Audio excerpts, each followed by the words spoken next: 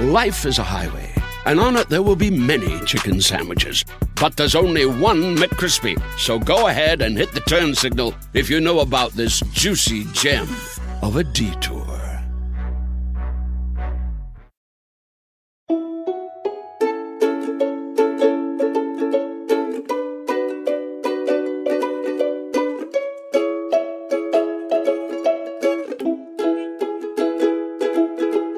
Welcome to the new and improved Relationship Doctor podcast. I'm Dr. Rachel Vanderbilt, and I'm providing advice backed by relationship science to help make your relationships healthier and happier. In today's episode, we'll discuss conversations you should have if you're using a dating app before meeting face-to-face. My friend Rose is on the dating market right now. She has been using dating apps for a few months and feels like she's having the same conversations about the same old topics over and over again, like they're following a set script. Sometimes she has decent banter with someone online, but when it comes time to meet in person, her dates seem to fizzle out. She is discouraged. This perception that messaging on dating apps is monotonous and boring has led some so-called experts to suggest that people should skip the small talk and just go on dates. Although it may feel lame at first, having small talk is actually really important and isn't something to skip. Research has identified that as we meet new people, we feel the urge to reduce our uncertainty about them. Uncertainty in these moments typically comes from a desire to assess compatibility. If you're meeting someone new, you don't know anything about them. What are they like? What do they dislike? Are they a cat or a dog person? What are their goals and aspirations? Do they have hobbies, and would I enjoy doing those hobbies with them? The end goal of this small talk is to make a decision about whether or not you want to move forward with that relationship. Perhaps more importantly, the person you're getting to know is also assessing their potential compatibility with you. To underscore the importance of having this small talk, I'm going to present the experiences of two people using dating apps. Let's go back to my friend Rose. Since she's sick of the small talk, she decides to skip it and sets up her first date with a new match, Jack, at her favorite restaurant. When they sit down to eat, they begin their small talk, and she finds out that he listens to all the same music she does, that he has the same favorite vacation spot, that he likes to snowboard, just like she does. Just as it seems like they might be compatible, she learns that Jack is a salesman who is periodically in town on business. He's not looking for anything serious, just a fun time. With Memorial Day savings at the Home Depot, you can give your lawn or garden beds a pop of color and protection. Right now, get a special buy on Scott's Earth Grow Mulch, 5 bags for just $10. Help your soil retain moisture longer with color that lasts up to 12 months.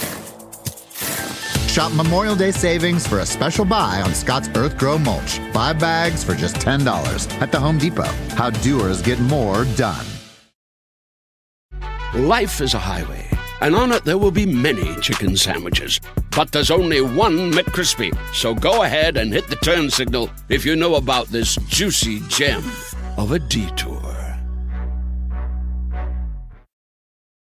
Our second example, Justin, has also been using dating apps for a few months. He, too, has gone on several dates, but has felt discouraged with the outcomes. Although frustrated, he feels it's important to get to know a match before meeting up with them. He matches with Trish and sends her a witty message. As they start talking, they realize they have a similar love of history. They both like to run in the morning, and neither of them drink coffee. Justin asks Trish what she's looking for, and her response is that she's interested in something more casual. Justin explains that he's looking for a more serious relationship and wishes Trish luck. Both Rose and Justin found that they were fairly compatible with their matches. They did like some of the same things and were quickly able to find common ground. However, this compatibility is only one part of the importance of that initial small talk. As we saw, Rose has not only wasted her time going on a date with someone who isn't looking for the same thing she is, but she has also emotionally invested in someone who isn't available. Justin, on the other hand, was able to identify that his match wasn't interested in the kind of relationship he was looking for before making an emotional connection and spending time and money on a date. Learning about what the other person is looking for is perhaps the most important information we can get when trying to find the right match before meeting in person. So now we know we need to engage in conversation to reduce our uncertainty about the other person and identify what they want from online dating. But what specifically should we talk about? Well, there's a delicate balance of how much information to exchange and the kinds of information to withhold as we start a potential new relationship. Studies have identified that we have layers of information that we can share about a particular conversational topic. When we get to know new people, we tend to stay at a superficial level of information about a breadth of different conversational topics. We'll talk about a lot of different areas of our lives without going into too much detail on any one thing. As we get to know people over time and start to form more meaningful relationships, we start to move into deeper, more private details about particular topics. Here are some topics I would recommend you talk about before meeting offline. Number 1, location. Where are they from? How long have they lived in the area? Does their family live nearby? Through talking about location, you can get a sense for how permanent their situation is. If they have roots in this location, they may be interested in staying a long time, a sign that you won't have to worry about a timeline for when they're going to move away. Number 2, lifestyle. What do they like to do for fun? Are they more of a homebody, or are they always looking for an adventure? Do they have regular hobbies that coincide with yours?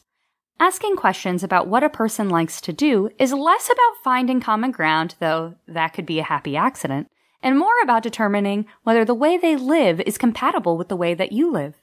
For instance, if you're a homebody, dating someone who gets restless at home likely won't make a good match. And number 3, future orientation. What are they looking for out of their dating app experience? Are they interested in seriously dating, or are they more interested in casual flings? Understanding whether your match is interested in the same things you are is important before you meet in person. Getting answers to these questions can prevent uncomfortable in-person situations when you inevitably figure out that you and your match want different things. With the popularization of dating apps, messaging and meeting new people is easier than ever. The downside of this process is that meeting a lot of people feels monotonous and tedious. It can be hard to push through the very scripted early moments of a budding relationship, but the payoff can be forming more meaningful relationships with people who are compatible with you and having enough information to determine when someone isn't a good match for you after all. Relationship Doctor is a quick and dirty tips podcast. It's produced by Dan Feierabend with script editing by Beata Santora. Our operations and editorial manager is Michelle Margulis. Our assistant manager is Emily Miller, and our intern is Claire Freeman. Follow Relationship Doctor on Apple Podcasts, Spotify, or wherever you listen to podcasts. If you have a question you'd like me to answer, you can email me at relationshipdoctor@quickanddirtytips.com. You can also leave me a message at 813-397-8165. Be sure to tell me if it's okay to use your voice on the show. That's all for this episode of Relationship Doctor. Thanks for listening. I'll see you next week. Life is a highway, and on it there will be many chicken sandwiches. But there's only one McCrispy. So go ahead and hit the turn signal if you know about this juicy gem of a detour.